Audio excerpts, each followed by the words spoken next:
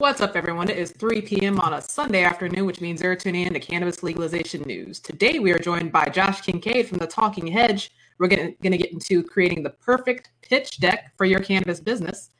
So let's just get right into it, unless you guys have some news to talk about.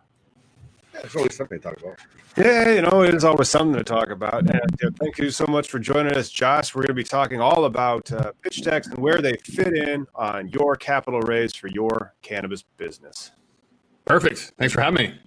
Yeah. Josh, why don't you familiarize yourself with the audience just one more time? Oh, I'm Josh Kincaid. I'm a capital market analyst with a boutique advisory firm called the Super Chronics. We help our clients either get capital or find strategic partners, create vertically integrated buyout opportunities, and a lot of that starts with the pitch deck. So we're going to talk about maybe the 7 tips to a successful pitch deck, as well as 8 pitfalls to avoid. If we can get through all of that, you guys got to stick through all of it, though, to the very end. I've seen some of your previous ones with the attorney, the investor lady. Yeah, Katrina Glogowski is an angel investor and attorney. She's put a lot of money into the industry, from grows to tech, PR, magazines, you name it. So she's got a lot of experience. So I get her on the podcast at least once a month to dive through some pitch decks. We just did one for MedMen. And you'll have to stay tuned for that one. That was a good one. Yeah, that was a good one. And Josh and I are actually going to be putting together a course that we're going to be offering over at CannabisIndustryLawyer.com. Right now, we're kind of building the video content that'll go on the top of this course. And so for that course, we're going to go through and we're going to create this type of pitch deck for the putative, which means, potential. It's an example. Vertically integrated cannabis company. And then so you'll see each one of these will be in a lesson. And I believe it's going to be a 13 deck slide that you guys can then download after you take it. So head on over to Cannabis Industry Lawyer and subscribe to our newsletter. And then you will get notice when we have launched the course. Yeah, the pitch deck is so important. I actually met your friend, her name Katrina. I met her at an investor event years ago. I went to one. Downtown Seattle, you're on the 30th floor. It was a pitch event with Vuber, and there was a couple other ones. They were asking for like 1.5 million, and it was neat to see the presentation. It's kind of like your resume, right? Like you're asking people to employ you, or rather, give you money. Yeah, I mean, it's really important to kind of get everything in line and tell people what you want without.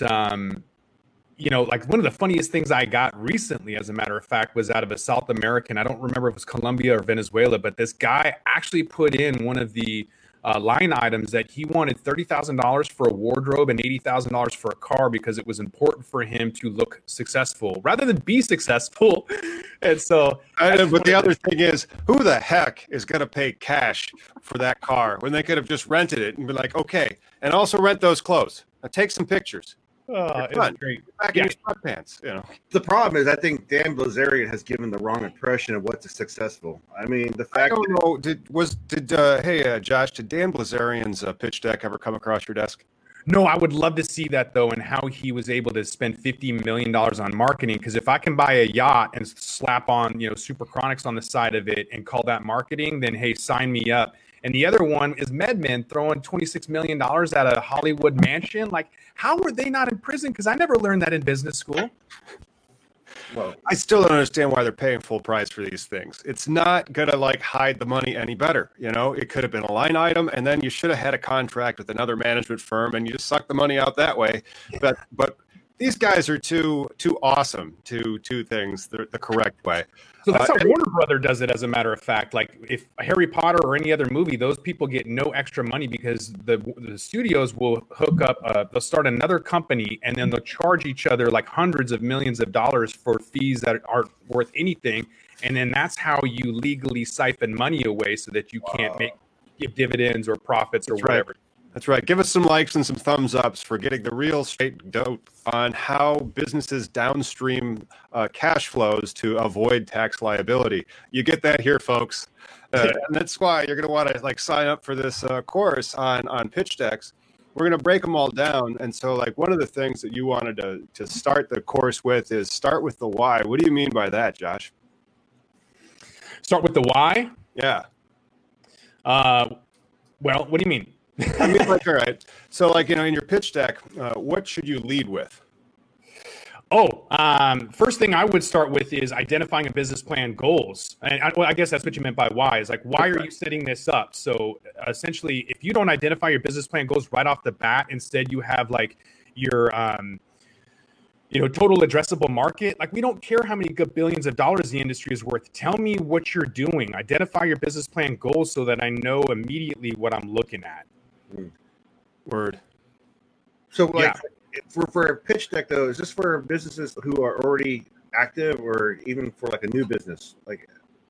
Well, it's a sign of the times, Miggy, and that's a good point because, circa 2017, 2018, when we were doing the pitch deck reviews, it was okay to be pre-revenue. So if you had an idea, that's fine. But, post beer virus, that doesn't work anymore. So when I got a pitch deck out of Brazil and this guy wants to buy a license and then change the laws. Like, it's not even like federally legal yet. It's like that's a wrong time. So right now you need to be generating revenue, and even more importantly, you should be profitable. Yeah. Awesome. So if we were going to stack a pitch deck for a vertically integrated startup, because a lot of the future businesses in this cannabis industry is one state after another, and we're about to have maybe 4 more go into the legalization states, how do they put together a good pitch deck for a vertically integrated cannabis company? I think that's going to be a majority of the 7 tips to a successful investment deck. So looking at all of these things, I would incorporate all of that because it's important to not only have your partnership, but also you want to be able to hit the market. So if you know your audience and you can understand the market, but even more importantly, the team, right? Most investors are going to want to know, if you're vertically integrated, that you know what you're doing, you know who your target audience is, you've identified those needs and roadblocks, but even more importantly, that you have a team to make that happen, because the amount of money that they put into MedMen as a multi-state operator and then found out that they had to fire the CEO and completely revamp that entire business, that's tough to do. That's hard to then reestablish that trust. Well, and we got a question from one of the people watching. They ask if do you need a business plan if you're not seeking investors? I would think a mission statement would be enough, but I mean, the whole purpose of a pitch deck is to get investors, right? Like, the whole purpose of any of this is to pull in that money towards you to get more, whatever you're doing. Yeah, really, that's a roadblock that a lot of investors put out there to make sure you've done your own due diligence. They won't look at a business plan, they won't read it, but they want to make sure you have it. Right. And you're going to create a pitch deck from that business plan. So really, if you don't know what you're doing and you don't have an exit strategy, it'd be like creating a restaurant without a menu. Yeah, I always kind of see the pitch deck as like, all right, let's go 30,000 feet, because if you can't get them with that, they don't want to look at any deeper into that surface. And so, the pitch deck will tell you what you're going to do in about 13 slides, and you can do it as a presentation in about 15 minutes. And then after that, your business plan, it depends on what is it trying to do. Is it going into a private placement memorandum? Is it going into an application for a license? And so then it's going to have a whole bunch of more compliance stuff built into it, or legal requirements built into for it, so that it can be compliant with the securities laws. So yeah, I mean, like, I just think it also helps the teams understand why they are there and what the one thing they're going to do. Miggy, you remember when we had Sparky on from Supercritical? I'm not sure. All right. Well, this Sparky from Supercritical, the guy who was operating in the Oakland area before 2005. That's right. Yeah, remember him. All right. Well, he said, what were you supposed to do? Think about that one thing that your company does, and that's how you're going to etch out your little market niche in there and sell your product.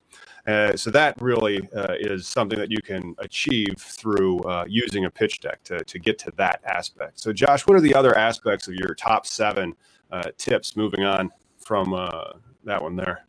So just to jump on the back of that, you have to know what sets the business apart. So we've already gone through number 1, identify the business plan goals. 2, know your audience. Number 3 is understand the market. 4 is identify needs and roadblocks. Because if you haven't told people that you have issues to get through, whether it's regulatory or otherwise, then you haven't really thought out your business plan.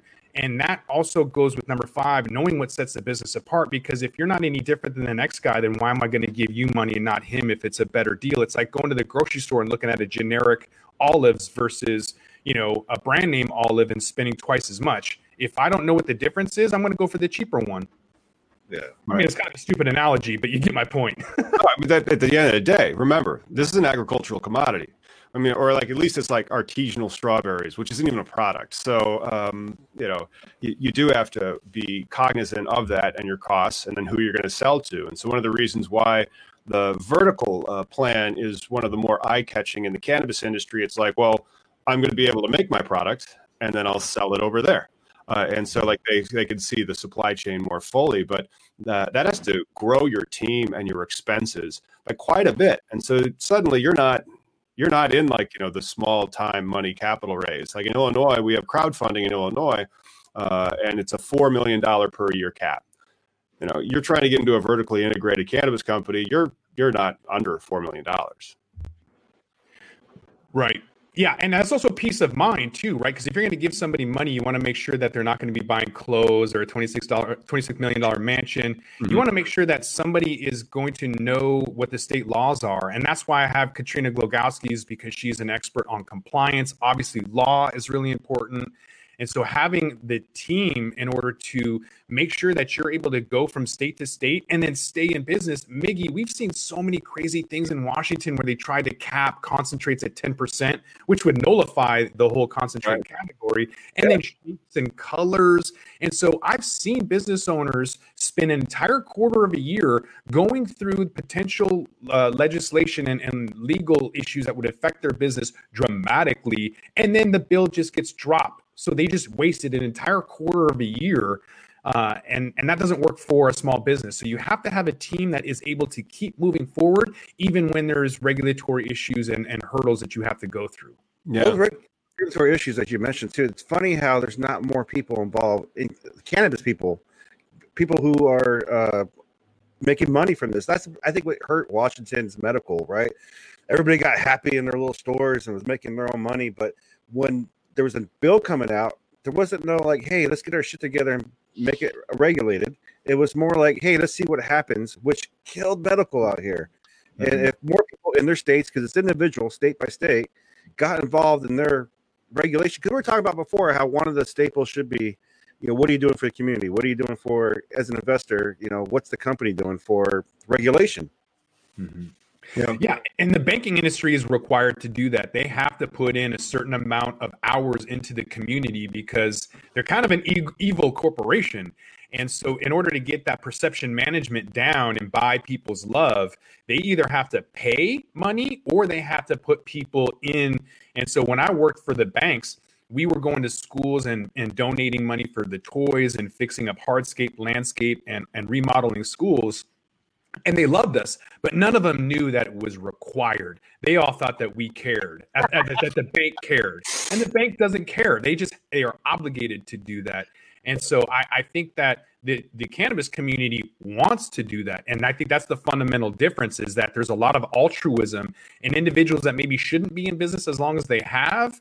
We're starting to see that with this beer virus, that there's going to be some capitulation and closing, and maybe that's going to create a lot more vertically integrated opportunities if you can stay in the game long enough to find that strategic partner. Beer virus. I'm trying to avoid the name. Oh, I don't want to get demonetized, so I'm not using the pandemic word. Oh, yes, that was an interesting thing that Miggy had once.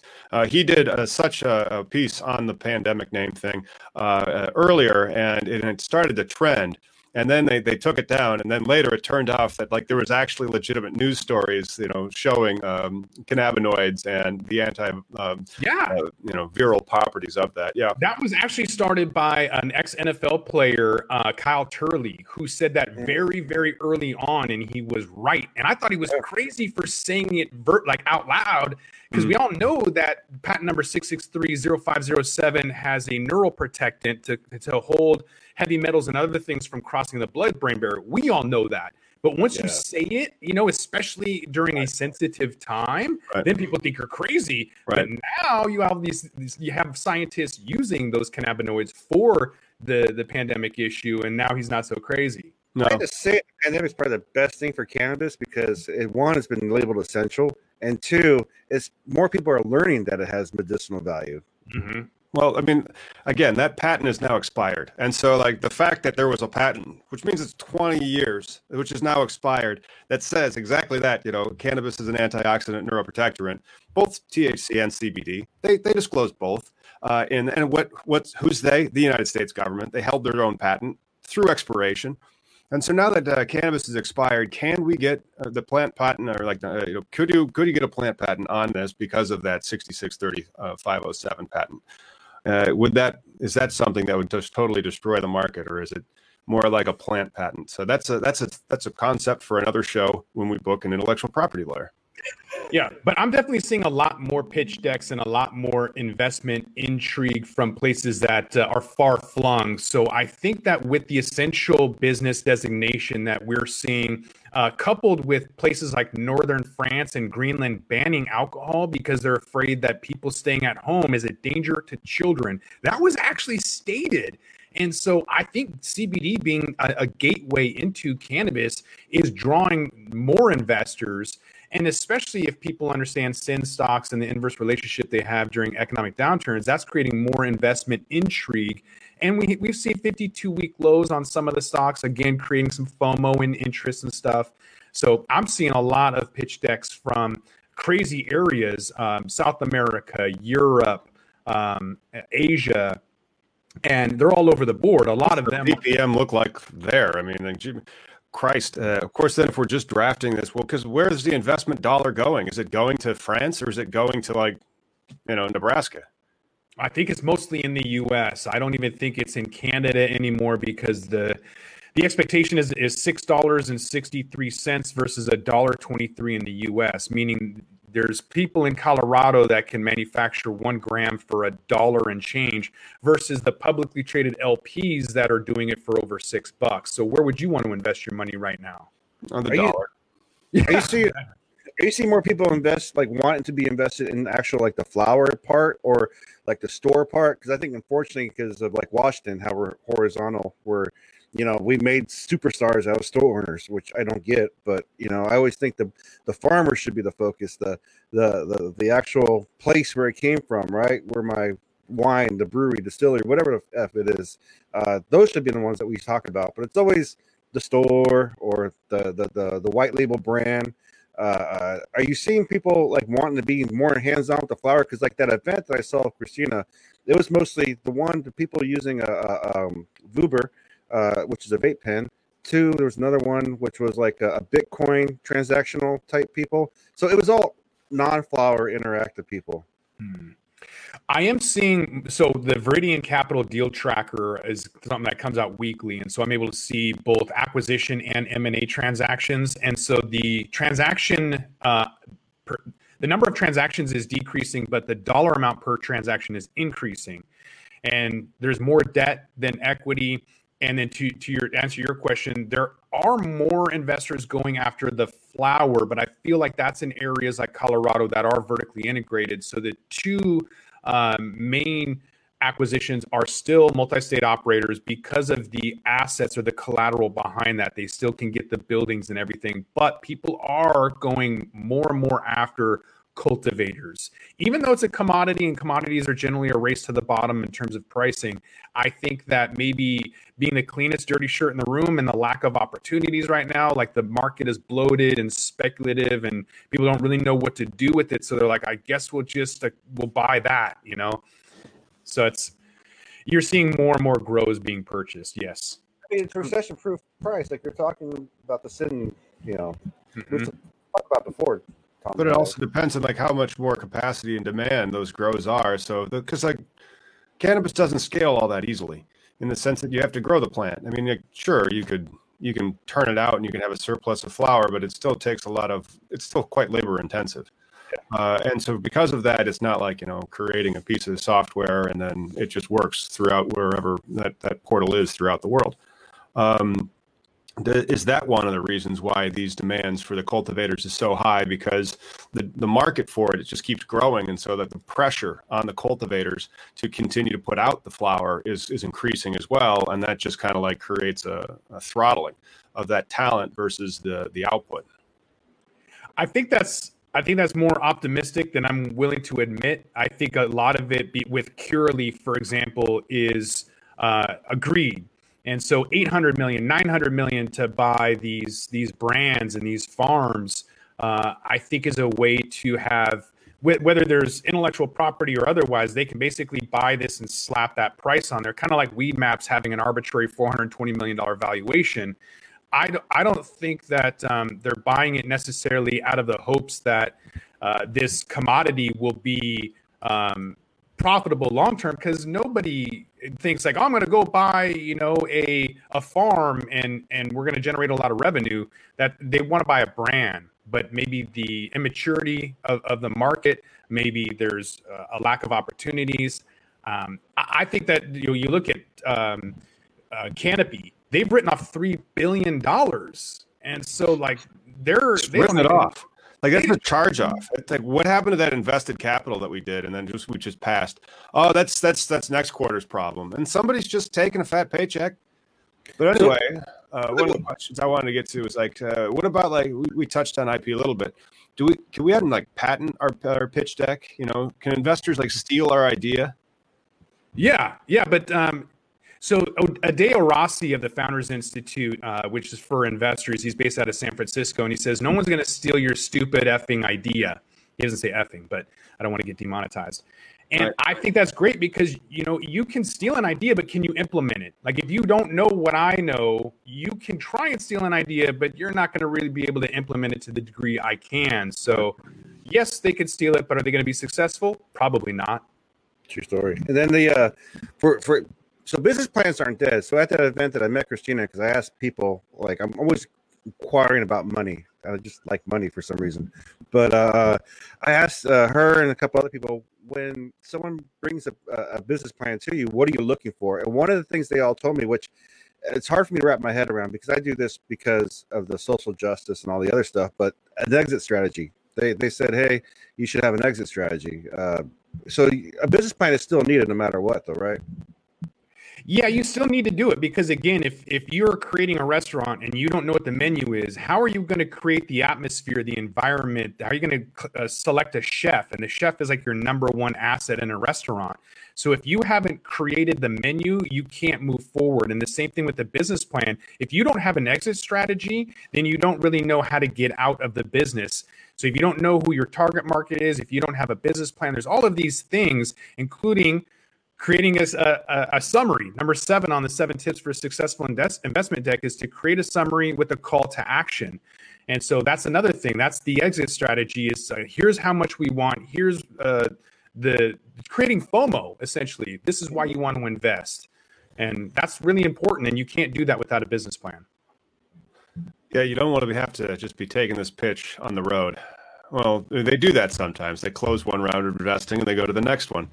But sometimes the people, I think, can get addicted to raising money. And I think a lot of the people started with a pitch deck that had a compelling idea and then a good team. Because if you can steal somebody's idea and they're kind of like fungible in the sense that one idea could be taken and placed over there, but you can't have me do it. You're going to have somebody else that's on that team doing it and taking care of the actual execution of the deal.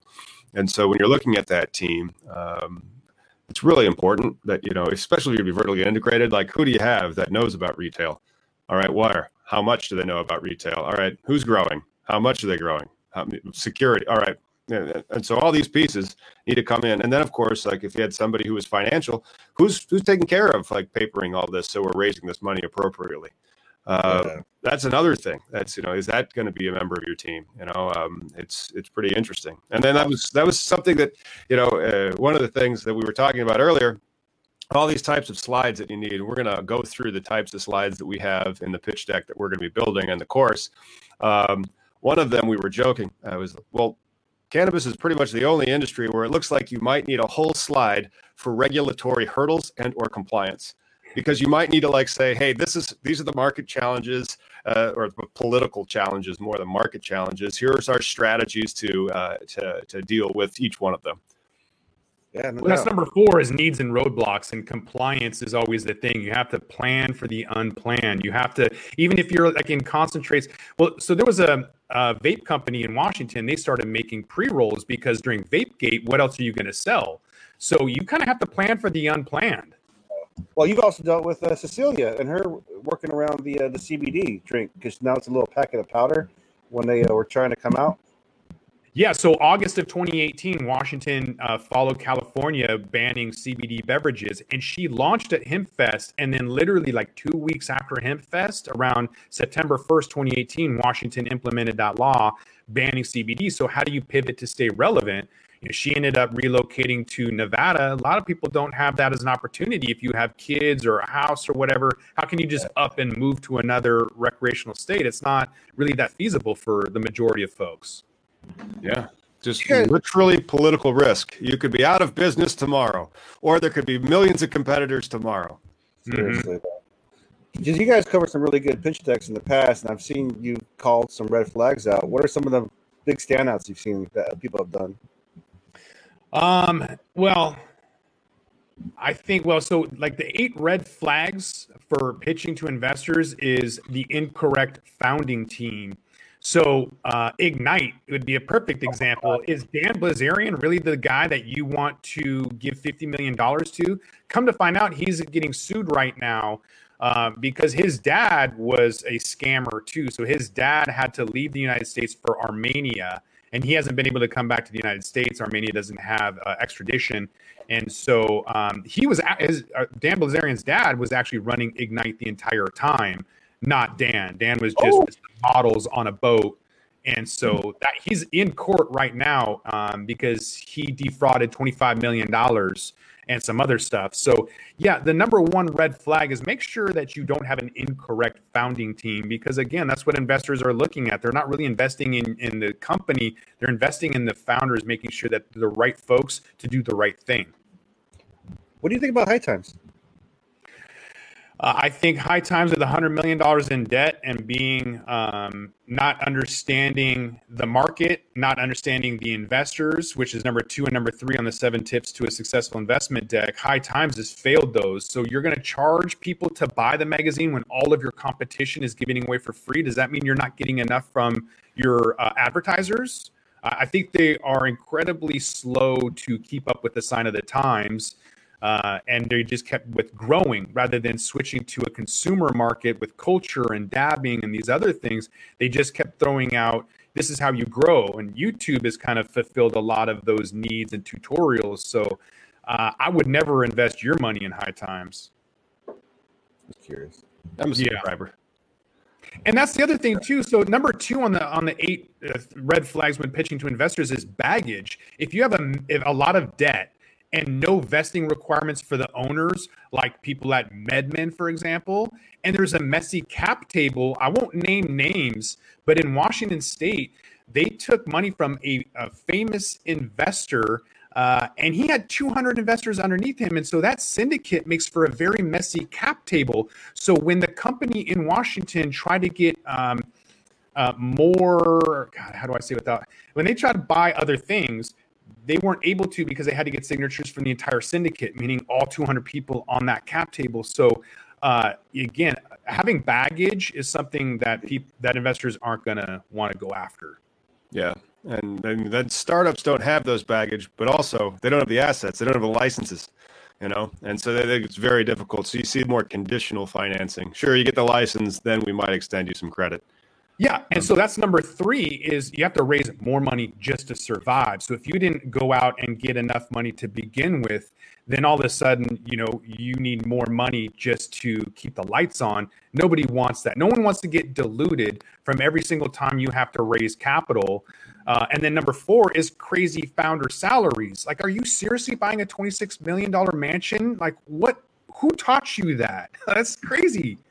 Isn't there an accountant though, of like all these companies with CFOs and whatnot? Isn't there one person that can just see raise the red bullshit flag as far as like, hey, we're raising more than we're actually creating? We stopped looking at the creating the actual business practice. This is why we got the president we got. The man didn't make his own business. He's been running his dad's money for just like Dan Bilzerian. In his defense, the president did make about $500 million in rights from the Apprentice, which he promptly started laundering through real estate schemes. Gotcha. But again, show me the successful business. Show me the tangible Trump stake, Trump University, whatever the F. Show me something that you've done as a businessman because I mean, it's all about input output, right? Like just like losing weight is just like making money. The more you got coming in, the more you have. Period. I feel like a broken record answering that question, Miggy, but I pull my hair out because the lack of compliance.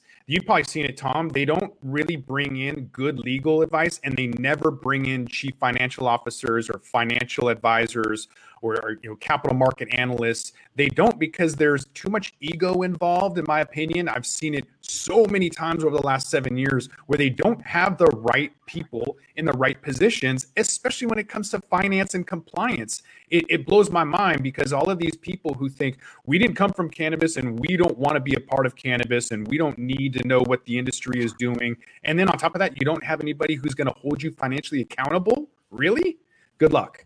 Josh, prime example of that was going on in Seattle this week. I mean, I hate to be a bearer of shitty news, but you know how we have Sean Kemp. This article came out, ex-NBA.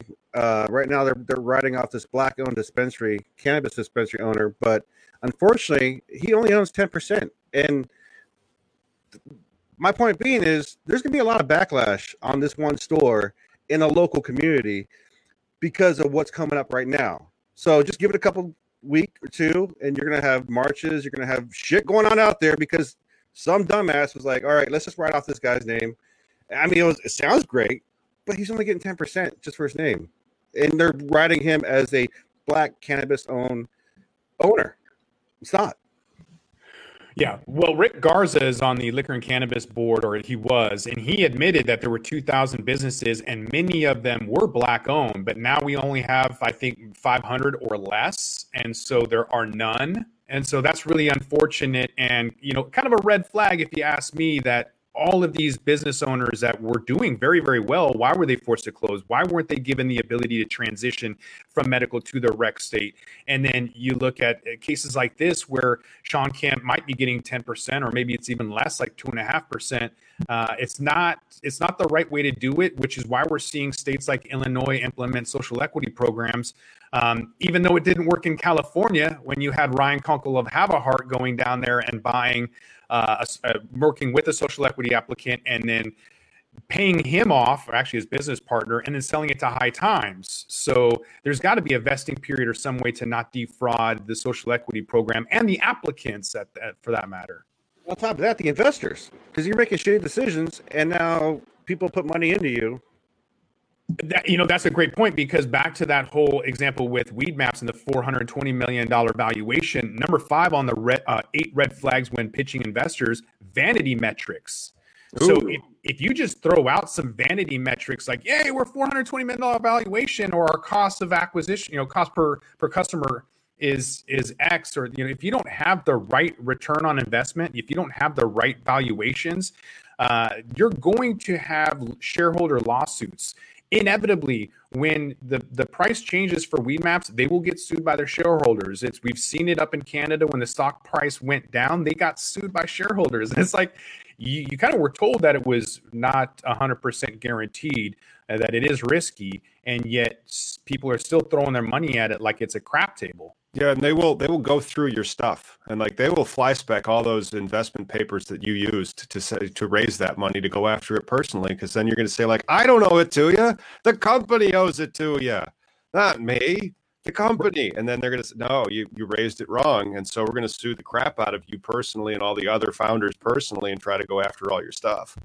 And all too often, they don't understand key performance indicators. That's number 6 on the 8 red flags for pitching investors. Not understanding key performance indicators for your industry If you don't understand the culture in cannabis, if you're part of Canopy or Aurora, that's written off $3 billion and $1 billion respectively, I would say you probably don't understand the culture. Tilray is one of those too. Brandon Kennedy doesn't smoke pot. He brags about it. And yet he's one of the worst performing stocks out there because he's literally sitting and waiting for somebody like Coca-Cola or Philip Morris or whoever to buy him out. And he doesn't understand the industry. He probably understands key performance indicators, but not as it pertains to the culture in the cannabis industry. And I think that goes and runs deep, because how are you going to know what's trending if you don't know what's going on? Everybody wants to be the Marlboro or the McDonald's of cannabis, but yet the bar for the consumer is way up here. Yeah. And these industrial assholes are way down here. So yeah, but it's just most of the people that govern these companies, I think they have Tears for Fears, that everybody wants to rule the world song just going through their heads. Like that's like their life story. They're like, yes, I'm in charge. But and that just kind of allows them to be warped in their perspective of what's actually going on. And they kind of fail to see, well, our key performance indicators, well, they meant shit because you had no understanding of the market whatsoever, because you proudly say that you do not use the product. Not sure how you ended up as the CEO, but you did. Yeah. Number 7 of the 8 flags for pitching investors is just distractions. So when you have too many slides in your pitch deck and like a total addressable market and you go on and on about stuff, it's like, we don't care about the gabillions that you think. Just get to the point. Stay on track, stay focused. And then finally, number 8 is not asking for enough money, which is different than, raising enough money to survive. No one wants to invest when you have to get money. The difference is not asking for enough money to then dilute those shareholders. So being focused and being concise, not having a slide deck that's 30 pages, unless there's addendums or things at the very end, keeping it very relevant and to the point, I think is important. Yep. Well, let's briefly touch on the lessons that we're going to do. I mean, so you guys can find this courses /cannabis pitch decks over at cannabisindustrylawyer.com. So we're going to start with the intro slide. We're going to throw in some legal jargon on that, mostly just names and stuff. And then there's the what's the problem slide, your team solution, the business model, market overview, market and selling, cost and pricing, competition, team, social impact. That's something we haven't really touched on yet, is that aspect of the pitch deck so that you could have in the cannabis industry in particular, is this social wellness and justice. We touched on it briefly with the banks, but the banks were like legally obligated, as opposed to like in Illinois, it was an optional social equity program. It turned out that everybody had to have those social equity points to even be in the contention. But that's also something that you should have. And then there was also the competitive advantage, like AKA your secret sauce. And then a conclusion. So really, a tight pitch deck is really only going to have about 13 slides on it, right? 13 is a good number. Yeah, I would be very cautious if you're going to go beyond 15. It better be really, really good. If you're vertically integrated, then I understand, because there's a lot of aspects to touch on. But if you're an ancillary or a producer or a processor or a retailer, keep it to 15 unless you're all three, then be as concise as possible. I'd like to also point out, too, we're in a day and age and time of the cannabis industry where now everything's Googleable. Like the person you're looking up or doing business with, like there was a time frame where the excuse was, well, we didn't know because there's no history on this person. There's no whatever. But we're at the point now where you can actually look somebody up and find out where they stand, what they've done. And then again, this goes back to the culture. And I'd like to point out that Josh and Tom, right now I'm talking to 2 guys who made money and successfully pay their bills off cannabis industry, auxiliary stuff, right? I'm just the activist guy who just goes and cheerleads a lot of shit. So I really think that people should pay attention to you guys. Well, thank you. I think it's important, too, to take a look at medical estates, because social equity programs are important, and that's sort of what can drive the perception change. That perception management is really important. And so, Chris Martin of Hempful Farms, I think, and he's still able, being in Arizona, to give away RSO. And I think that's really cool to be able to help medical patients. That's where this altruism kind of comes from, right? That's why we're all activists turning into business professionals, because we want to help people. So that's the foundation of it. And if we can incorporate some kind of ability to help those medical patients and the community, I think it's really going to change the whole perception of cannabis being a lazy stoner drug to something that can be an active cannabis lifestyle and performance enhancing drug, if you will. Well, there's a PGA video that just came out where they do talk about cannabis. Did you see that one? I think you're the one who posted that, and I saw it. Yeah, that was great. So what's in the PGA video about cannabis? They actually just intellectually discuss like how it's really not. I mean, like, so it's like yesterday we did a video with Josh and CBD, and I felt really good. And it says like, warning, may be addictive to what? Feeling good, to being better. Like, what kind of world are we living in where I can't just be well? And that's what the whole point in the PGA was. Like, so golfing to get into this epitome state of mind. That's the whole thing, like a Zen moment. But now you're telling me if I can use a plant to get to that moment faster, that's performance enhancing, to be happy. I don't know. Are there any warning labels on like McDonald's? Yeah. When is my Egg McMuffin going to get a warning label if the CBD needs a warning label? Come on. Peanuts have killed more people than goddamn marijuana. I made the comment yesterday about how the malls have this cinnamon company and the 57 grams of fat that accompany that, and yet you wonder why we're obese. That's almost 3 times the daily fat intake from one serving for breakfast, for example. So if you get the sausage and the cinnamon thingy and the drink, then all of a sudden you have like 100+ grams of fat, and that's crazy, but you don't have the FDA going in there and regulating that. In fact, I bet you can find farm subsidies and other corporate subsidies that are coming in to make the competition for them easier. Mm-hmm. God, so bad. So fucking bad, man. Yeah, well, whole thing's rigged sometimes. Yeah, I would agree. It's not set up for the small person. You just saw Wells Fargo wanting to eliminate matching their 401ks, and it wasn't the tellers that were revolting. It was the people making $250,000 or more that had a swift feedback for the executives, and then they immediately reversed course because of the backlash. And the backlash didn't happen from the people in the bank; it happened from the executives, and that's what's really unfortunate. That we have to be careful in the cannabis industry to not allow. Well, the state of cannabis itself, too, because in the medical states, you have people who have to have balls bigger than life to be involved in the industry, right? To step in front of the camera, to do anything, to say, yes, I agree that we should all be able to do this. Right. And not be villainized. We got to band together. I mean, it starts with a good business plan and a good pitch deck and the solid founders and the right amount of money. And if we don't band together individually, we're going to fail. So maybe, consolidation or forced, capitulation is a good thing. And then eventually these big companies are going to either lose popularity, but once the market matures and we can have the equivalent of these craft brewers, mm-hmm. where we have a discerning flavor that people actually want to consume. I don't want, Tilray's weed. I want to smoke like homegrown cannabis, like really good stuff. Why do I have to like walk around a homeless encampment and be like, that smells so good? Right. How come I can't get blueberry muffin down the road? I had to wait until Croptober, and now suddenly, the muffins are done. You're like, wow. That's amazing. That's good genetics, I never smell anything from a rec shop and be like, oh, damn, that is fire. But every time I walk by a homeless encampment, I'm like, what are they smoking? Yeah. Oh, my God. That's so funny. Josh, thank you so much for joining us today. Where can we go to find and follow what you got going on at the Talking Hedge? All of your favorite MP3, MP4 formats, just look at the Talking Hedge or at thetalkinghedgepodcast.com.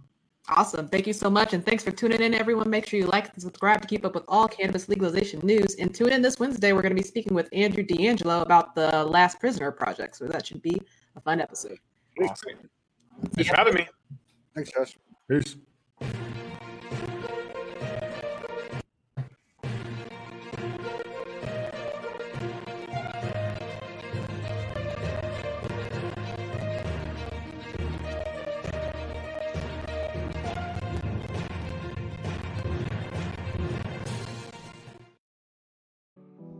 With that, we're going to roll this one up. I'm Josh Kincaid. This is The Talking Hedge. Don't forget to like, share, and subscribe, or don't, and I'm out.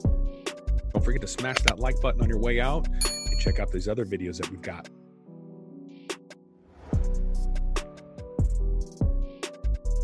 Thanks for listening to today's show.